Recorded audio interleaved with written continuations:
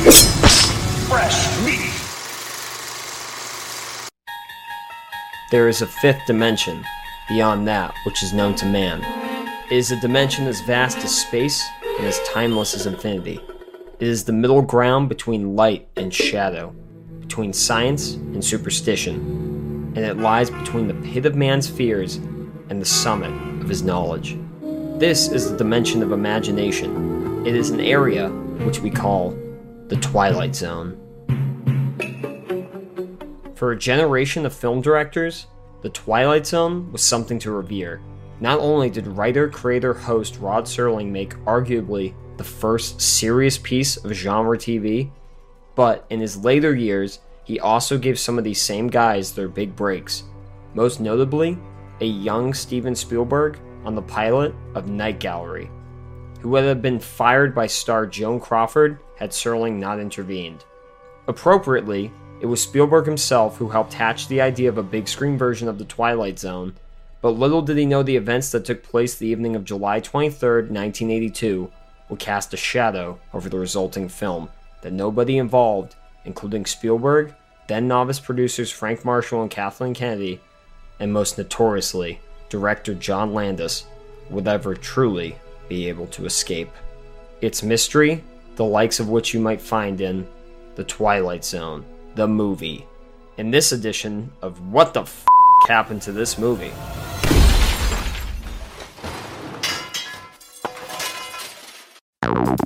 Flashback to the early 80s. At a time when young directors, the so-called movie brats, were becoming the dominant power in Hollywood, none was bigger than Steven Spielberg. Coming off of Raiders of the Lost Ark, Spielberg was in a position to get the phone book made as a film had he chosen to do so. According to Stephen Farber's book, Outrageous Conduct, the genesis of Twilight Zone the movie came during a meeting when then head of production at Warner Brothers, Terry Semel, casually mentioned it to Spielberg as a property they had available.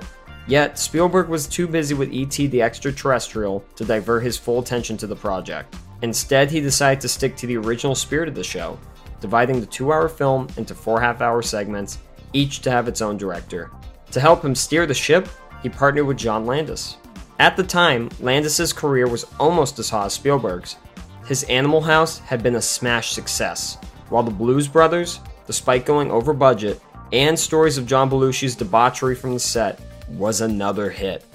He switched gears with the horror comedy An American Werewolf in London, whose transformation effects, courtesy of Rick Baker, were seen as a game changer for the industry. Landis and Spielberg were friends at this point, with them cameoing in each other's movies. Can I help you? And it was agreed that the two would produce the film independently for Warner Brothers, with little studio meddling, as long as they agreed to stick with a 2-hour running time and a PG rating. It was decided that Landis would direct the opening prologue, as well as the first segment, which was to be the only original story in the film, with the rest all being adaptations of episodes. To direct the other 2 installments, they settled on Joe Dante, who was then coming off of The Howling, ironically, a movie that was seen as a rival to Landis' Werewolf, and Australian director George Miller, then basking in the success of The Road Warrior. Each was to be left alone to do their segments, with executive producer Frank Marshall then in charge of the day-to-day. Landis' segment was to be about a middle-aged bigot forced to see the world through the eyes of those he despises.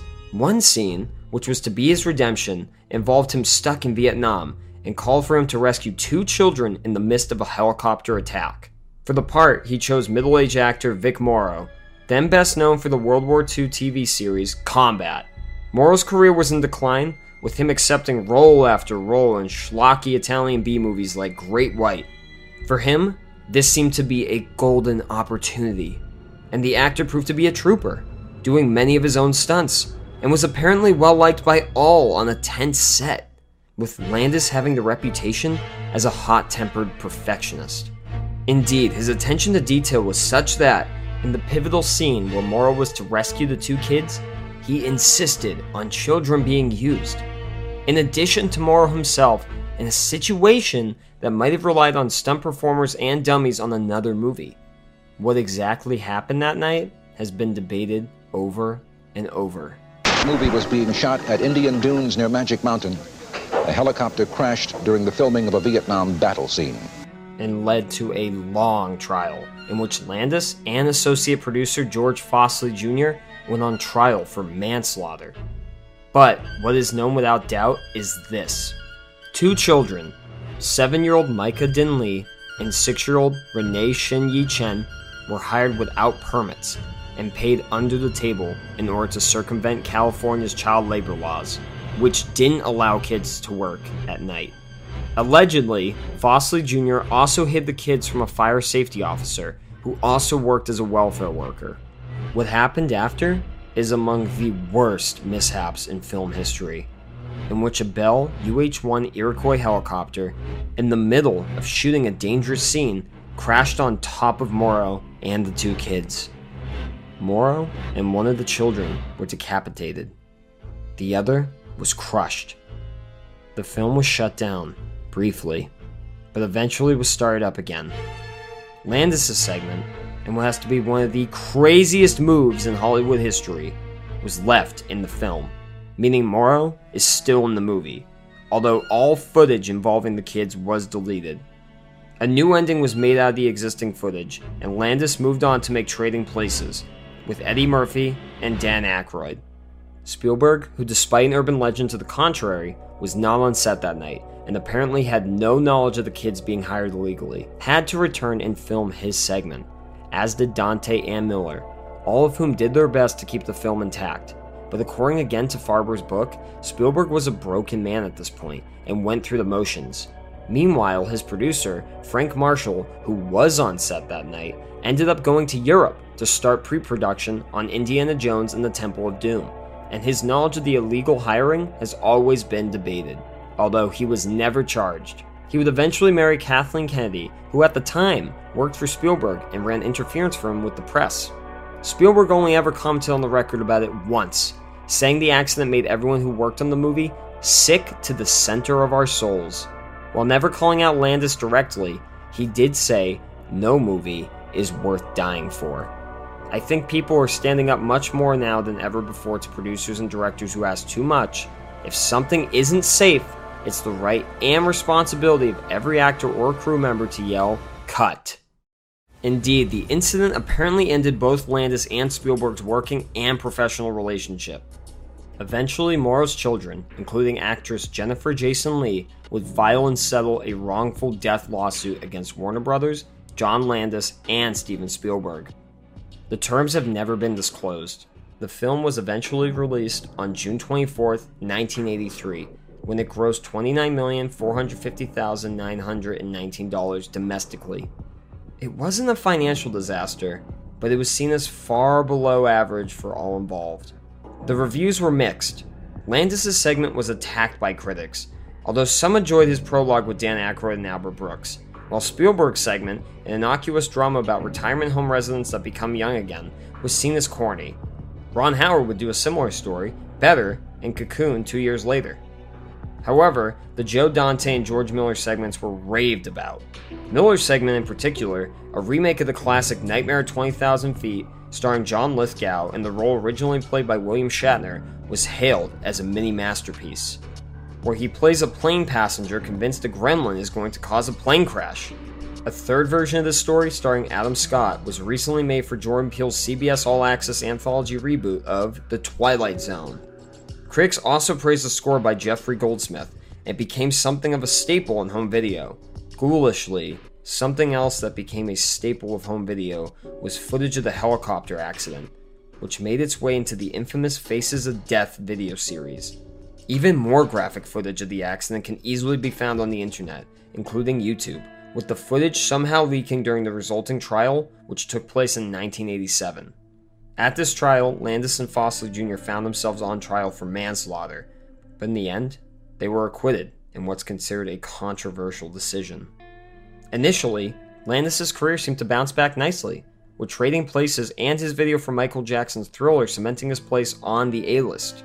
His Into the Night became a cult classic, while Spies Like Us and The Three Amigos were both hits.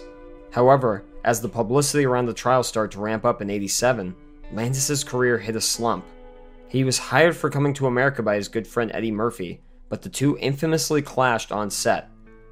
Things really came to a head years later when Murphy gave an interview to Playboy where he said, "I don't want to say who was guilty or who was innocent, but if you're directing a movie and 2 kids get their heads chopped off at f***ing 12 o'clock at night when there ain't supposed to be kids working, and you said action, then you have some sort of responsibility. So my principals wouldn't let me go down there and sit in court.